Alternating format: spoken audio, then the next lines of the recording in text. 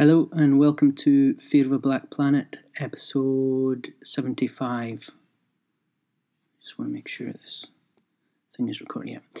I'm going to talk about creativity again today.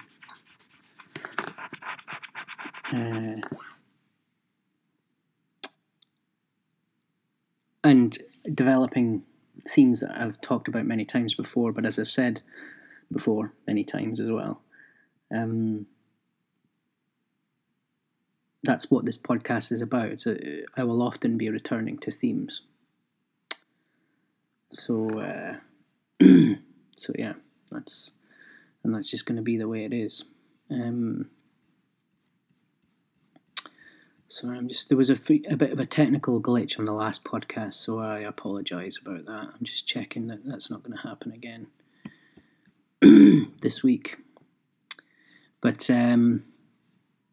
funny thing this week, my phone died about a week ago. My smartphone, I had one of these old iPhone 5s, my mother's old phone, and the thing eventually just packed in. And it was getting ridiculous. It was in one of those situations where you have to maneuver it into all sorts of angles in order for it to charge, because the port was so fucked up and filthy and old. So it was a bit weird. I have to say I did have withdrawal symptoms from it. But I've noticed that creatively it's actually helped to not have the phone. So I'm in kind of two minds about whether or not to get a new one, you know.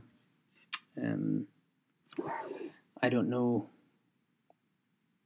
I think I might just go back to a Nokia, you know, just a normal bog standard phone, because the distraction of the phone, I mean, it doesn't make your life any better. The thing that makes you miserable about social media and having and distractions on an iPhone, that thing's still there. The thing that makes you do that, you're already miserable before you do it. What people feel with social media is just the knowledge that it isn't working, you know, that it isn't actually getting rid of that loneliness and that isolation and that anxiety and fear of being alone, or whatever it is that worries you, you know, or that shirking from confrontation with yourself for whatever reason it might be, you know. And we all have it, I guess. But I've noticed that didn't go away. I mean, having the phone or not having the phone, that was going to be a problem either way, is what I'm saying. And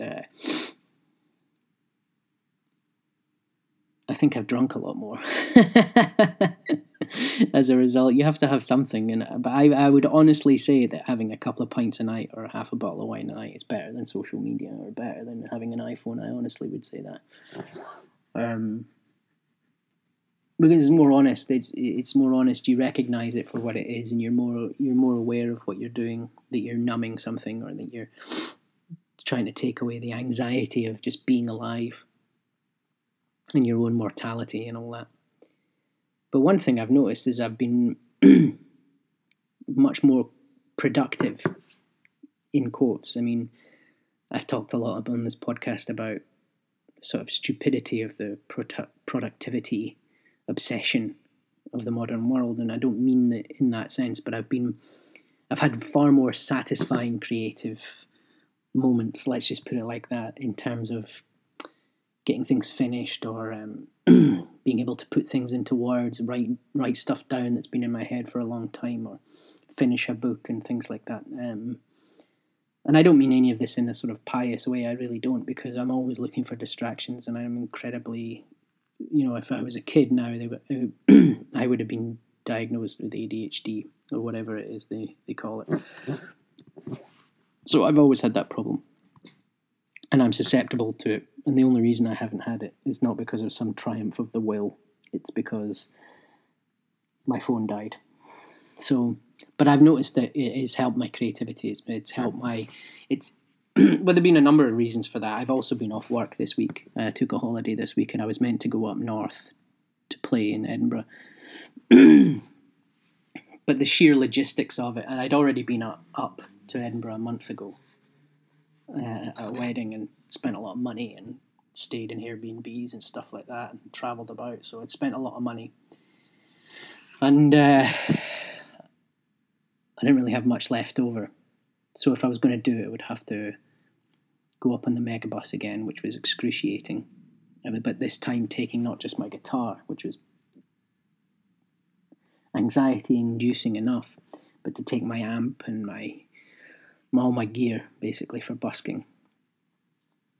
And so there was just the sheer logistics of that, finding a place to stay, and then if I got a cousin in Leith, but if I stay in Leith, then it's, every day I'll be travelling into the city on the bus or the tram or whatever. It doesn't really make a difference. I'll be lugging crap around. Just so many things were against it. But the main thing is I hadn't really organised it, and it clashed with this wedding. Had I had one or the other, I could have focused my energies. But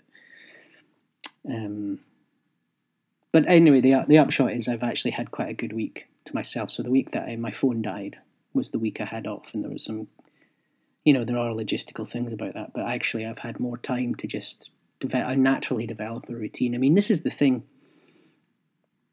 It's related to what I'm going to say today, but this get a job kind of mentality. I've always been one of those people who, if I'm left to my own devices, I actually become quite healthy and natural.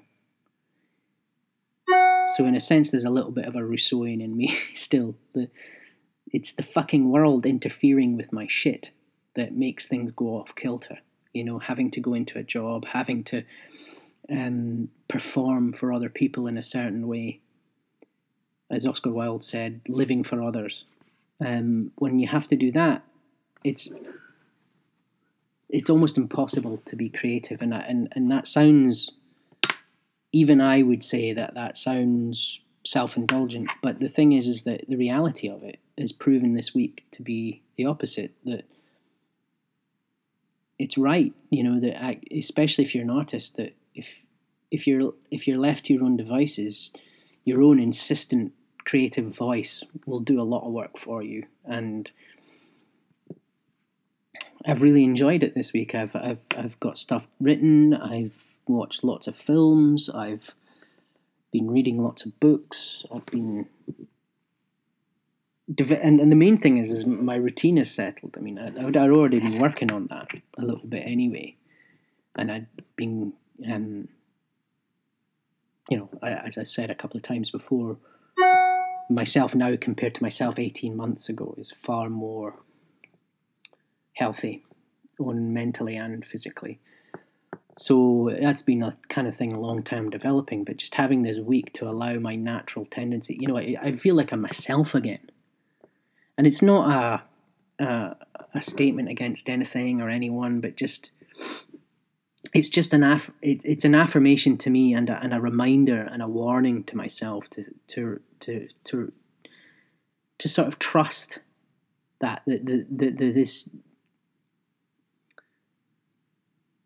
that depression and anxiety that comes from having to live out in the world in a form that does not suit who you are should be trusted. It's not laziness. It's not self-indulgent. It's not your ego.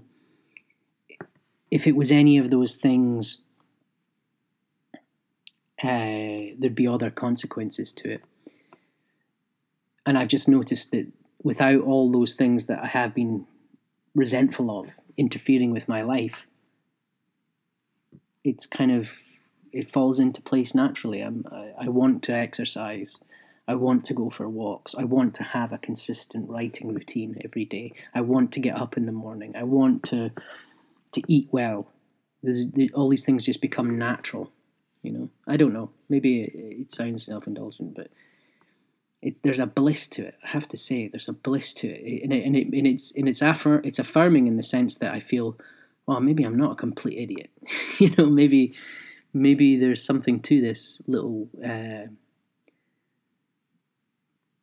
voice within.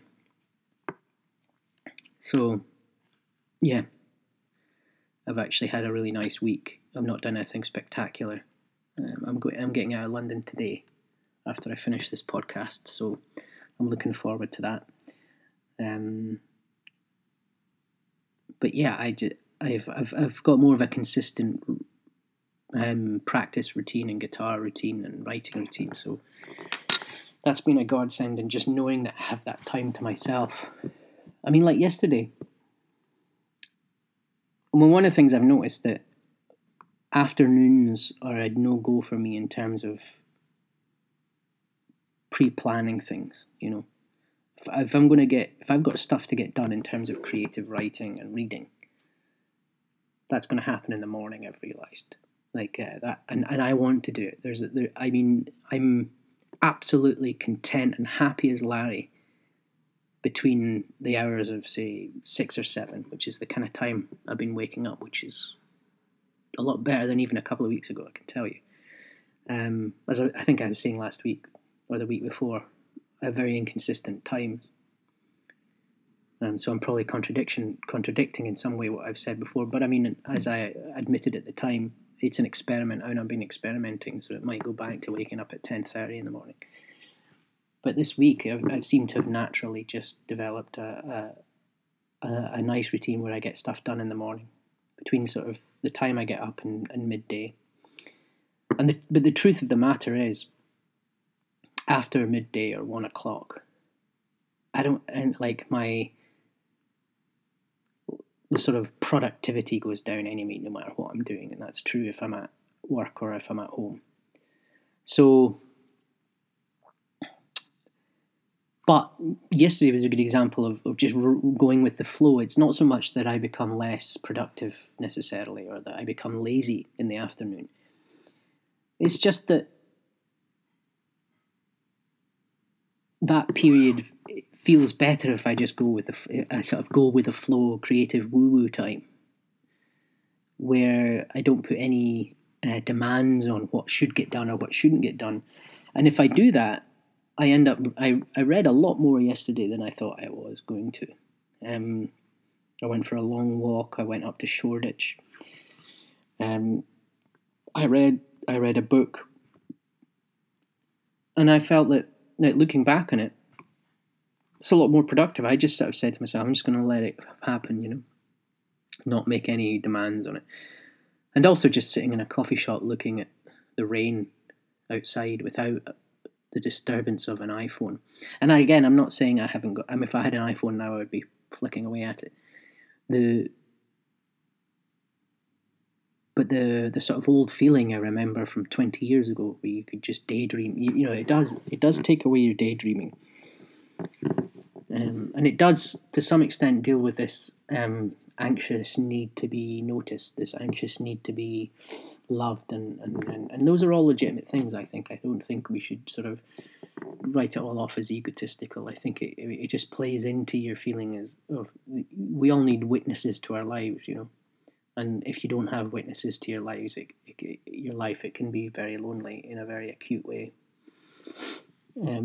A kind of isolating feeling. You need it, especially if you're an artist, because you're constantly living in uncertainty, living with the unknown.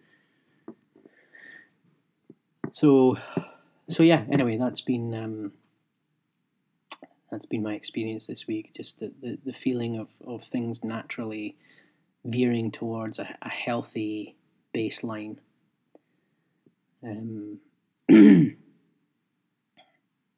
And it just shows to me that it's affirming. It's an affirming feeling to know that what I feel like my instincts are telling me I want from life, when I'm left to my own devices, become a kind of natural thing anyway. And that's all I ask, actually. I mean, I think to me that's like the at least 80% of what I would define as success.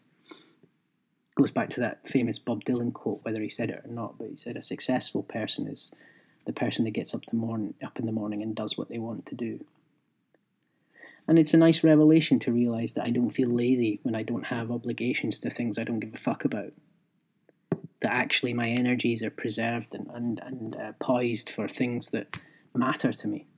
And I get excited and inspired by things. So, yeah, it's been nice to remind myself of that. that's a combination of not having to go into to work and also not having an iPhone, among many other things, I guess. But just having that time to yourself, the nurturing connection of solitude is really valuable, and I'd forgotten. I haven't had a feeling like this for a few years, where I feel free enough and relaxed enough to just allow my natural tendencies to converge on each other and just naturally fall into alignment, which is what I feel's happened a little bit. And it's a nice feeling, and it's not about a triumph of will. It's not about an aggressive productivity man. It's just a natural, you start. It kind of gives you a bit of faith in yourself, Anyway, I kind of wanted to talk about this article that I read this week by journalist Helen Dale in The Spectator. When it was actually written, when it was actually printed. It was from about a month ago in The Spectator. It was reprinted somewhere else, and I follow her on Twitter because she's very good on free speech. I'd say she's a sort of centrist, classical liberal type. She's not particularly conservative, I don't think. But so normally I agree with her, and normally I think she's great. But this article kind of annoyed me.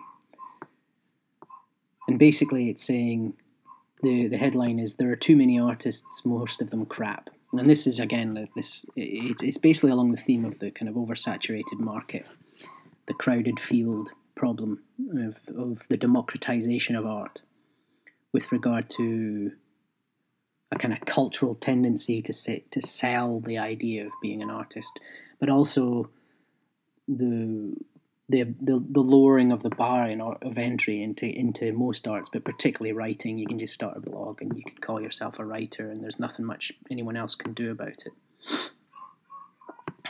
So I'll read a couple of quotes from this, and I don't agree with this, by the way, but this is what she's saying. "Most people are only ever going to be drones. Telling them because they starred in the High School Musical or wrote the best poem in the school magazine means they're going to make it as an actor or a writer is a monstrous lie that sets them up for disappointment. All the arts, but especially literature, have low barriers to entry. Huge numbers of people are attracted to what are seen to be glamorous fields like writing, acting, directing, and painting. Often, this is because one person is plucked from the crowd and becomes a star. There's nothing quite like a narrative where we get to cheer on the underdog, known in the trade as a winner takes all market. However, the economics of crowded fields means that the larger number of participants, the more randomness and luck. However, the economics of crowded fields means the larger the number of participants, the more randomness and luck play a role in determining success." A lot of what she's saying is based on fact, that especially that last part, that the more saturated the market, the less easy it is to determine success, and the less easy it becomes to discriminate between good and bad and value and all that. But it presupposes, it's very reductive in the sense that, I'll talk more in depth. I've got notes written on this, but I just want to say something about that quote, that it presupposes that the reason why someone would be attracted to something is just by being enticed through the sort of egotistical infatuation of the glamour of it. And maybe there are a lot of people, maybe she's right, maybe that is a large part of what's saturating the markets, that people are propagandized into accepting that seductive feeling of maybe I could be that glamorous too, is real, when in fact it's by no means guaranteed, certainly, and by no means a sort of sustainable and legitimate way to live your life. Having said that, from just purely talking from my own personal experience, and I reckon that this is probably more true than she's allowing here, the thing that attracts people to being an artist is very much something they resist within themselves anyway. That there's I saw Jim Morrison when I was 14, 15, and I thought, fuck, that's it exactly. And that attraction was not based on some pie-in-the-sky careerist marketing. It was based on a recognition of something in myself. That's what our heroes do. They make us recognize something about ourselves that we always thought, we always intuited, and they give us the permission to pursue that truth within ourselves, right? And she's just brushing over all of that here and just saying that all that's going on is that these young people are sold a bill of goods, and that because they're massive egotists and want to feel special, like special snowflakes, that's why they go into it. But I would argue that that's, if you wanted to feel like a special snowflake, what the best thing to do would be to not be a rock star, to not be a writer, but to go and become a lawyer. Because however difficult the barriers of entry, and she does talk about that elsewhere in the piece, how it being all other professions like being a lawyer have higher bars, but why don't we have that for artists? Well, as high as the bar is, it's very pragmatic if you want to achieve something. So you cannot be, you could say, well, it's an excuse for, that's what Auden said, isn't it? People go become writers because they're not talented at anything else. I mean, these are just kind of cynical, sort of resentful things to say, dressed up as smart things. It comes off very smart and self-aware, but it isn't really. I'll say some more about that at the end of the podcast, but it's a kind of resentment about creativity. Anyway, here's another quote. This comes from near the end. There's nothing quite like seeing a modestly talented person crumple when they think an opportunity has been snatched from them, when they have to go and... There is nothing quite like seeing a modestly talented person crumble when they think an opportunity has been snatched from them, when they have to go and drive for Uber or take a factory job. Even worse is the modestly talented person who persists, brackets, and is paid nothing at all while churning out content for the Huffington Post. So, there's a kind of bitterness in it. But I think that the kind of thing that makes someone bitter is exactly what they're accusing everyone else of. A kind of egotism. A desire to be special. And I think a lot of the people who rage against the democratisation of the arts are really just coming at it from an egotistical way, no matter how they dress it up. And I think it's sort of pathetic, and it's always been hard. It's always been oversaturated and oversubscribed, being an artist. There have always been more modestly talented people than there have been extremely talented people. That's always been the case. Always been the case. And it's always been the case that you don't know where you fit on the spectrum, and the job of an artist is to kind of get over it and to just buckle down and take a gamble. But if you constantly, I think that a lot of this cynicism comes from a very utilitarian, the dominant utilitarian way of looking at the world, which is very anti-risk. If you can't guarantee a certain result, why would you bother? But the whole point of being a creative person and an artistic person is that you're rolling the dice on yourself and on circumstance and on inspiration. And it wouldn't be that to me, that's actually where the value comes from. The value is in, this might be a complete load of shit and I don't know, and it's not my job to know. My job is to take the risk. And if you can't accept that aspect of it, that you don't know the difference between what's good and what's bad, or that you might not know if you're shit or not, that is your bullshit. That's your ego. And that is actually the real snowflake mentality going on. That's my view on this. That said, there are legitimate issues here. I mean, what does she say? I do think that there's something in this. There is a kind of marketing scam going on, particularly with kind of masters in creative writing type things, and the kind of playing into the snowflake mentality in schools in order to make people feel better about themselves, and kind of she says that nobody gets prizes culture and things like that. I mean, she's got some legitimate points to make on that. It's not that I don't recognise, and I've talked about it, that this kind of democratisation can lead to sort of silly behaviour, and it can have more downsides than we care to admit to ourselves. But the answer is not just to to kind of go into a reactionary thing where you sort of envisage a kind of Victorian utopia where the good rise to the top and everyone else becomes just a factory drone. First of all, that's something I really object to, because why would that be ideal in any way? Why would it be ideal, even for modestly talented people, to just revert to being a drone? Why would that be in any way the norm?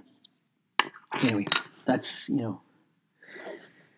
So I laid out some. I think that there are problems on both sides. There's problems with too much exclusivity in art, which which a lot of this kind of fluffy culture around creativity has emerged from, as a reaction to, quite rightly. But there's also problems with the democratisation of art. The problems with the exclusivity in art is that it creates a corrupt elite. It becomes much more about who you know rather than what you know or what you're capable of. And we all know what that's like.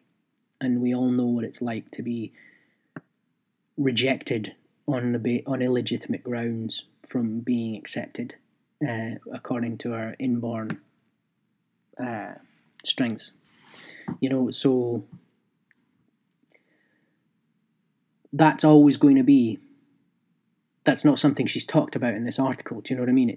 That's always something that was legitimately reacted against. I mean, I come at it from the beats. So in a way that the beats of the 1950s or in the late 40s were explicitly reacting to that.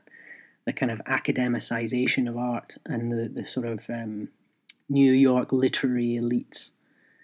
And I feel that we're in actually, ironically, I actually think that as much as we've got all this democratization, in terms of the printing world and in terms of the massive corporations, it's become more elitist and more moribund and stagnated. So there's always going to be, it's going to create that elite. And it's not so much that having elitist values is wrong, but when you have a physical kind of elite of few people at the top, it necessarily means exclusion of the vast majority, and necessarily means that what's rewarded is not always who's best, because an elite always wants to preserve itself. And also your definitions of what are valued becomes too rigid. If you've got a self-protecting elite, you don't ever adapt.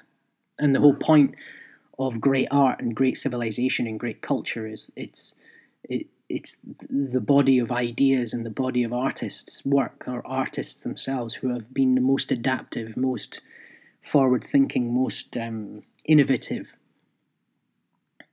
and by being all of that, have created an adaptivity and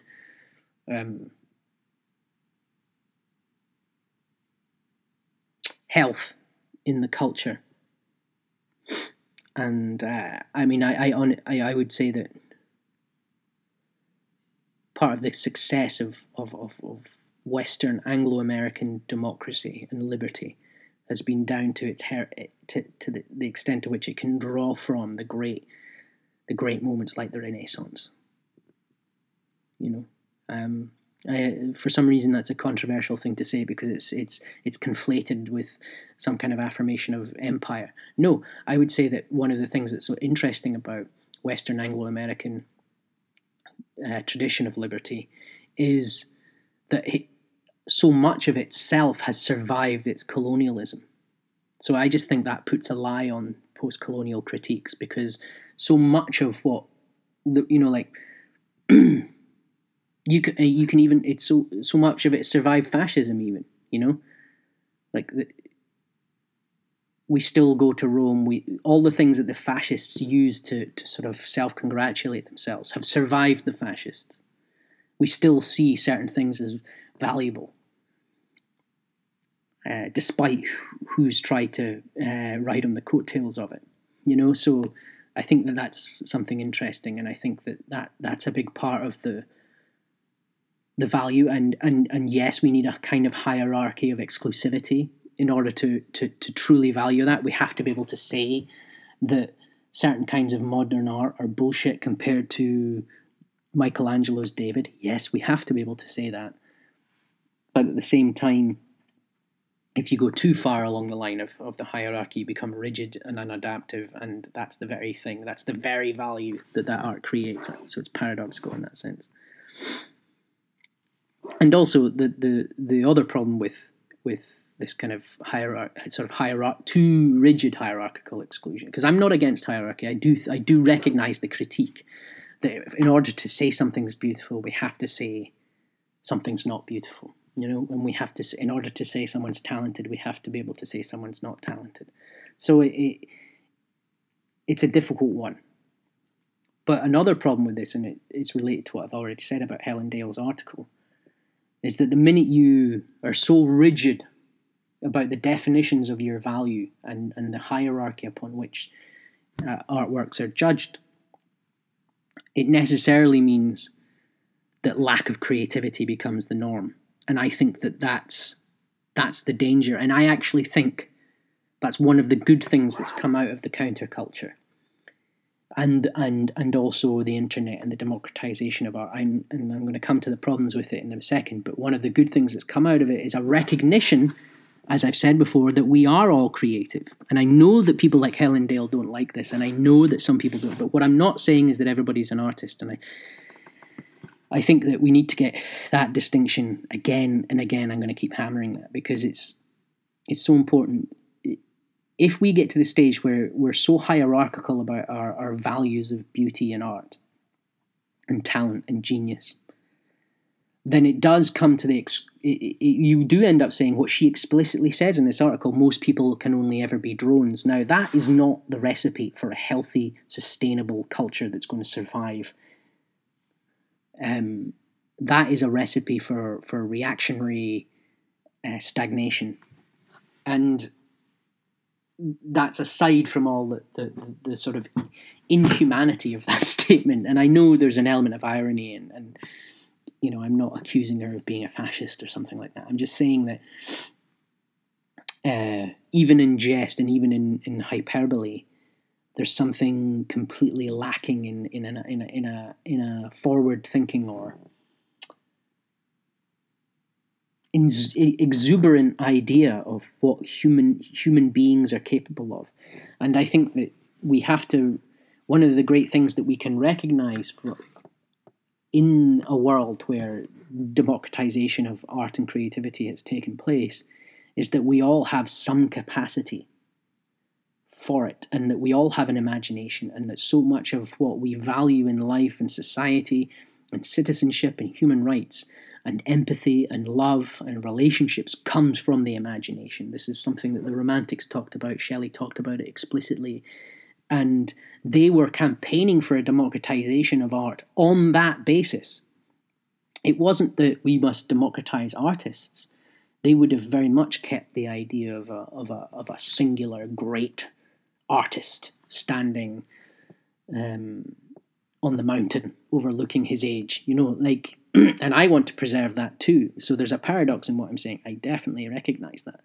But I don't think it's an inconsistency so much as a paradox. I think that the reason why great singular individuals are valued is because they appeal and remind us all, regardless of our capacity, that we all have an imagination and that we all depend on it, and that actually so much of what makes life valuable is dependent upon our own ability to take control of our imagination, to not be controlled. So much of democracy and freedom and a healthy culture, a surviving, sustainable culture, depends upon individuals' relationship with their imagination, and to the extent to which, the democratization of creativity and the democratization of resources for people to practice creative pursuits and to become even just modest artists, jobbing artists, that's a good thing.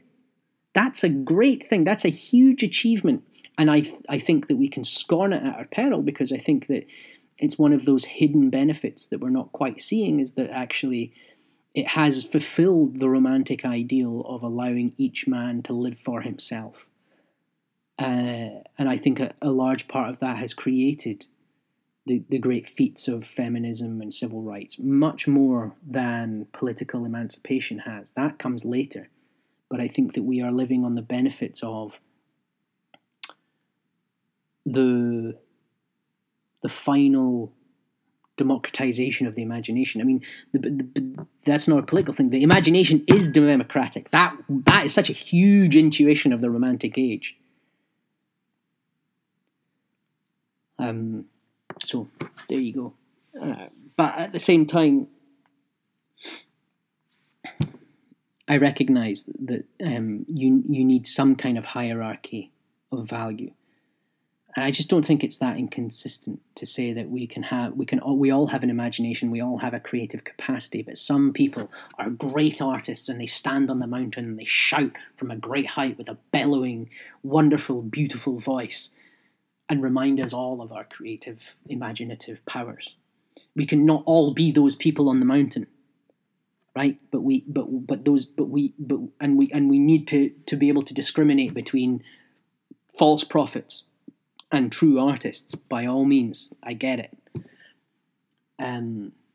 But going the opposite way and just saying, most of us are going to be drones is Jesus Christ. That's a recipe for tyranny, and it's not just reactionary, it's like an active pursuit of the ancien regime. That's like going back to serfdom, and even if you say it in jest and hyperbole, you're basically saying that my bruised ego as an individual artist is so resentful of the feelings of being oversaturated and being just one fart in the wind that I'm quite happy to just toss up all the benefits. And I get it.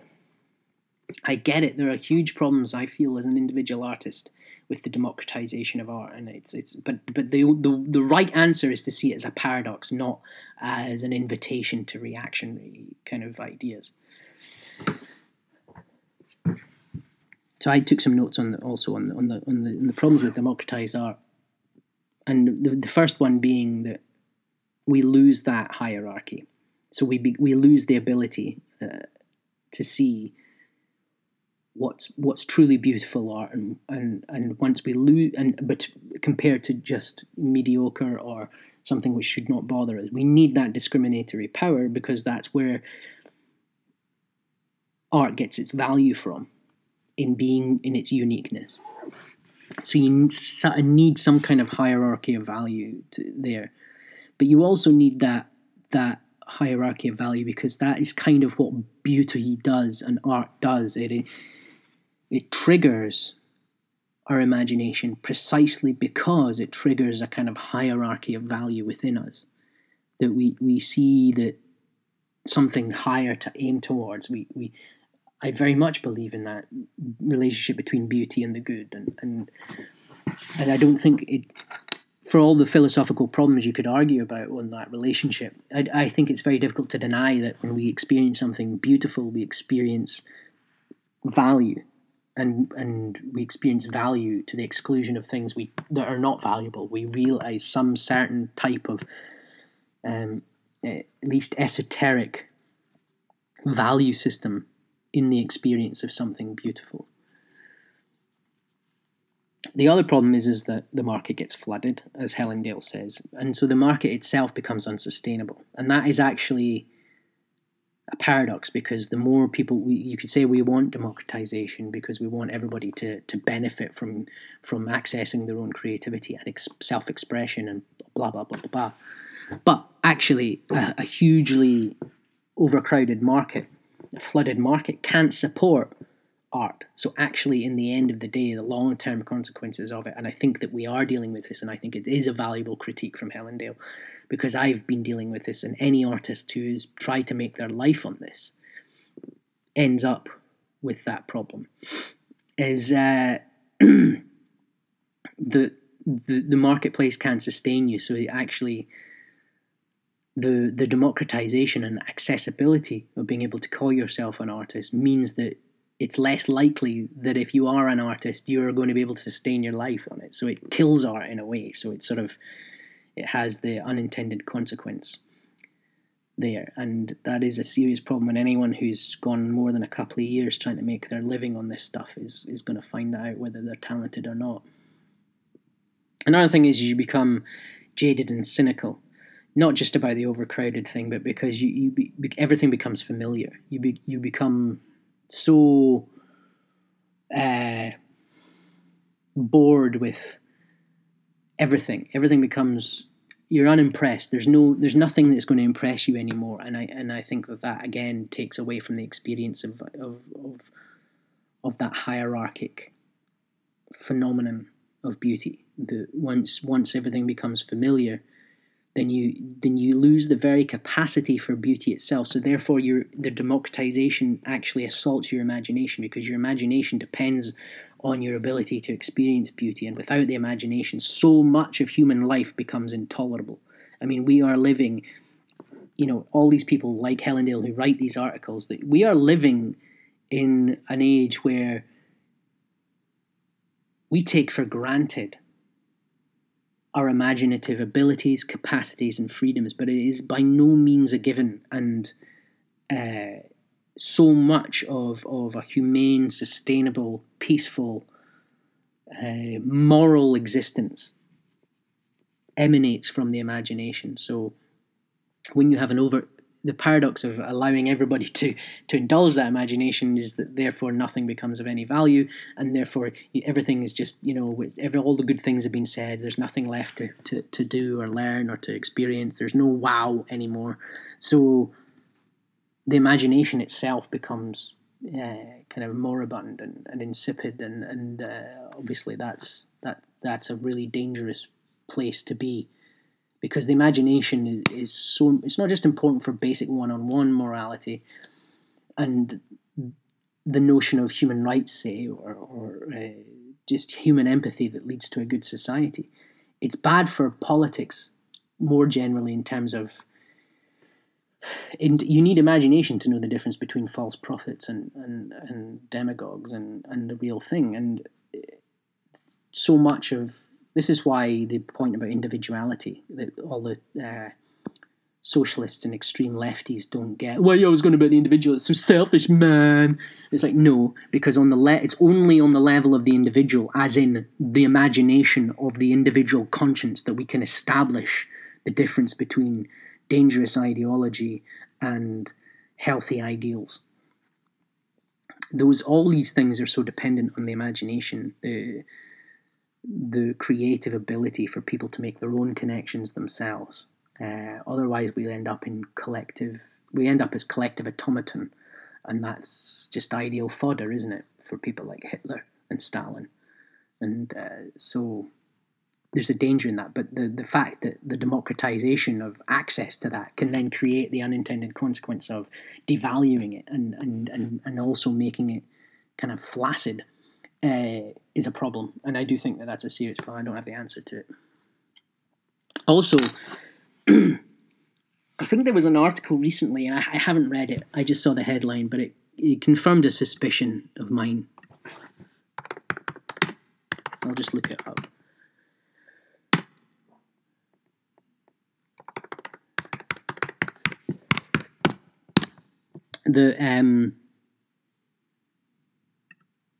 Here's in The Guardian.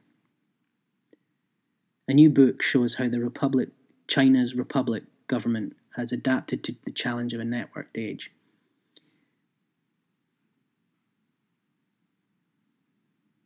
Let me just read this.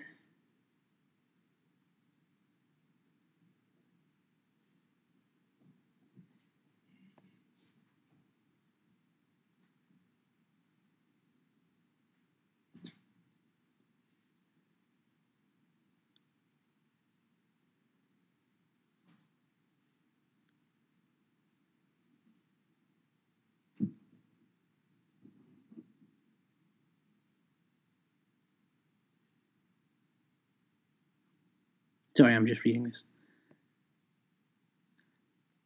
Flooding, yeah, so censorship 2.0, they're calling it. So basically the Chinese governments and governments like it are starting to realise that they cannot rein in the net, right? So they've got this thing called censorship 2.0. Censorship 2.0 is based on the idea that there are three ways of achieving the government's desire to keep information from the public: fear, friction, and flooding. Fear is the traditional analog approach. It works, but it's expensive, intrusive, risks triggering backlash, or the Streisand effect, which is the idea that once you say, don't look at this, everybody wants to look at it. When an attempt to hide a piece of information winds up drawing public attention, blah, blah, blah, yeah. The friction model involves imposing a virtual tax in terms of time, effort, and money on those trying to access censored information. If you're dedicated or cussed enough, you can find the information eventually, but most citizens won't have the patience, ingenuity, or stamina to preserve the search.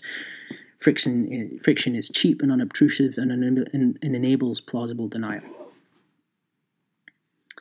Flooding, and this is the one I'm talking about, flooding involves deluging the citizen with a torrent of information, some accurate, some phony, some biased, with the aim of making people overwhelmed. In a digital world, flooding is child's play. It's cheap, effective, and won't generate a backlash. So there you go. That by the way, confirms something I've had since the sort of birth of the World Wide Web, a reservation. So that is absolutely a product of this democratization of creativity. And I think sometimes I have this cynical suspicion that the reason why big companies have allowed accessibility through Macs to creating to technology that would have otherwise meant, paying your dues to people like Sony and working up the ladder, is that if you democratize art, you neutralise it in a way because you take away that value. And if you are in any way threatened by individual imaginative conscience, like I've been saying, or you want to control and preserve your space as the top of the artistic elite, then perhaps democratization is ironically exactly what you want, as long as it's controlled and managed a la China. So the fact that China are doing this, the fact that that's actually now a thing, flooding the market on purpose, flooding the information market in order to keep people so dazzled and bewildered, which is the age we're living in, and we're all living that reality. So we cannot deny that that's not the fact right now. And a large part of that, the motivation, I think, behind this article by Helen Dale that I'm commenting on, is that frustration of feeling flooded. And so paradoxically, the greater access to beauty and the imagination has created this denigration of it, and not just overwhelmed lack of being able to discriminate according to a hierarchy of beauty, but also just the actual imaginative muscle itself becomes weakened and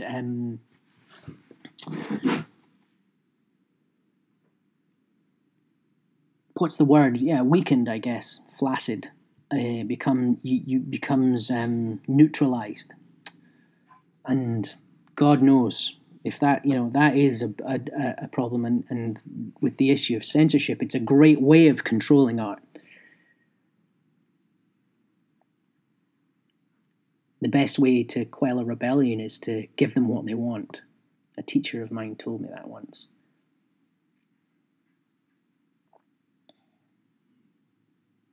And it's true, to make them realize that the thing that they were rebelling against was a kind of fiction. So, not to say all art is rebellion, but if you in any way are threatened by, and it is a threatening thing, giving people that there would be enough people, I think it's like a fine balance, isn't it? They realize that there's a kind of happy medium of effective dissenting individuality in the society. But if you can either choose to try and restrict it, which always has a backlash, and you always end up having to fight fire with fire, and it's hugely expensive. It's very Huxleyan, this, isn't it? I mean, that is actually exactly what Huxley said, is that people will will their own slavery, that you create slavery through democracy in a way. by oversaturating. So instead of restricting it, you sort of overindulge the access to the point where anyone that's actually going to be a threat, anyone that's going, any kind of tall poppies are going to be, they cannot, neither can they discriminate themselves, nor can they be discriminated by an audience. Who's to listen to? Who, you know? So that, and that's the world we live in. So it's a scary place, and you know, I get it. You could say that the very podcast I'm recording now is a product of that and a result of that, and you might be right. So there you go. I just want to finish with a quote from Nietzsche.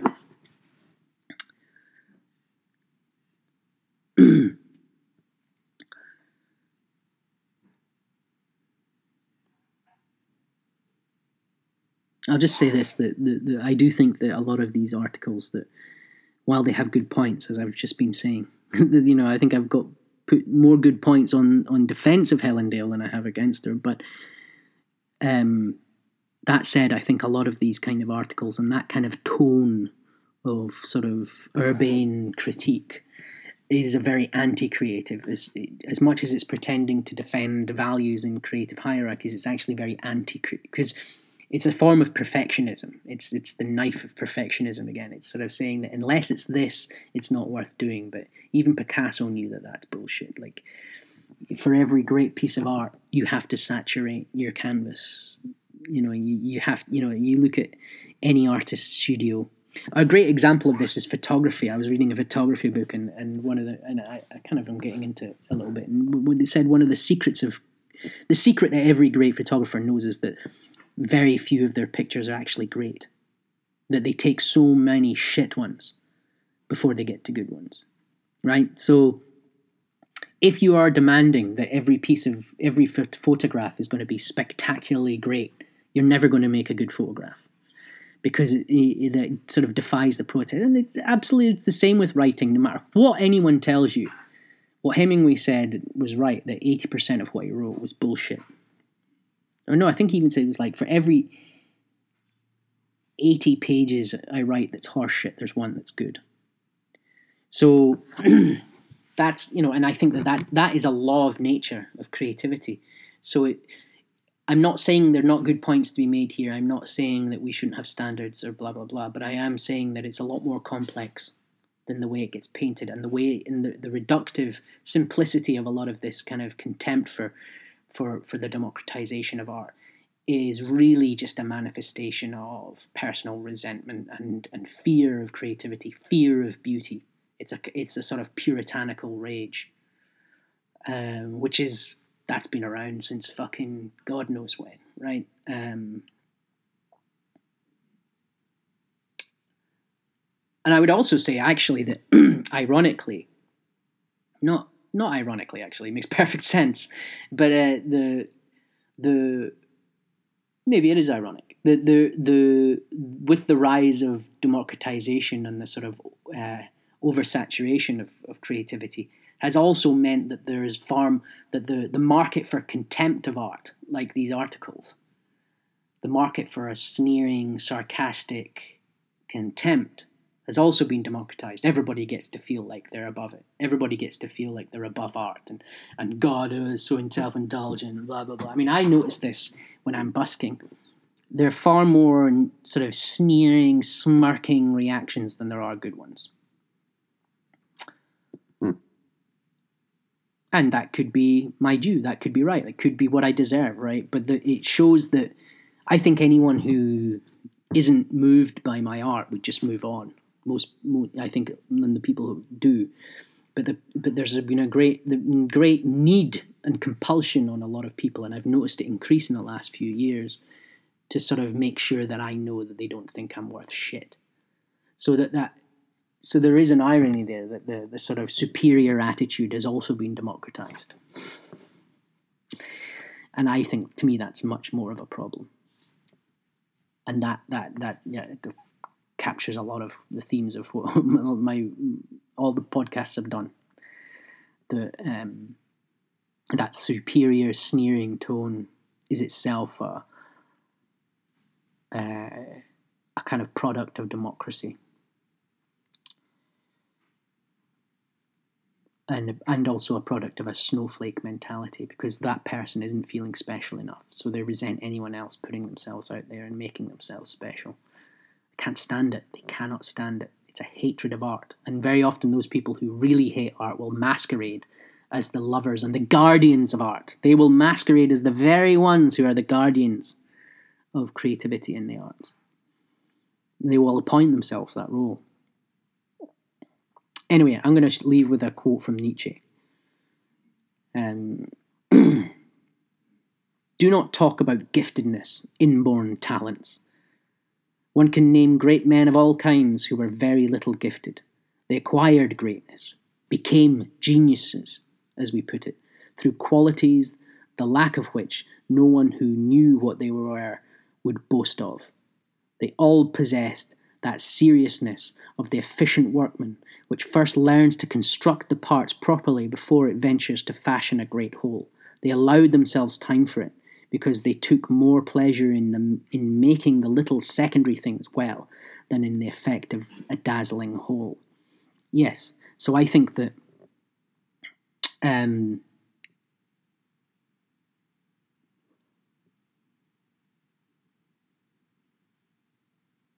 there's a kind of smug, perfectionist demand, a fashionista's demand for a certain dazzling wow right off the bat. And what he's saying is that actually the great artists are the ones who are willing to forgo even thinking about that.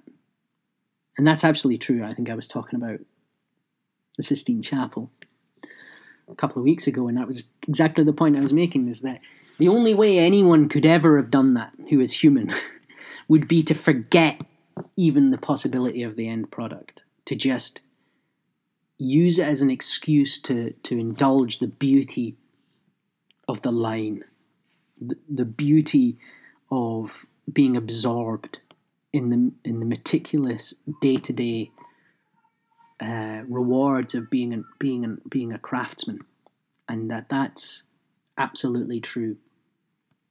So, in a way, that quote covers it for me, because it's anyone who is dazzled into the glamour of being a writer.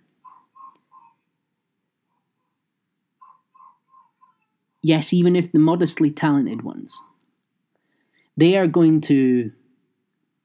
That's not a sustainable way of doing it. And even if they persist and persist and persist, and they flood the market with these types of people, that should mean nothing compared to the real artist. The real artist just finds too much pleasure in the doing of the work to be thinking about success or glamour. And I'm not saying I have been completely taken up by all that shit.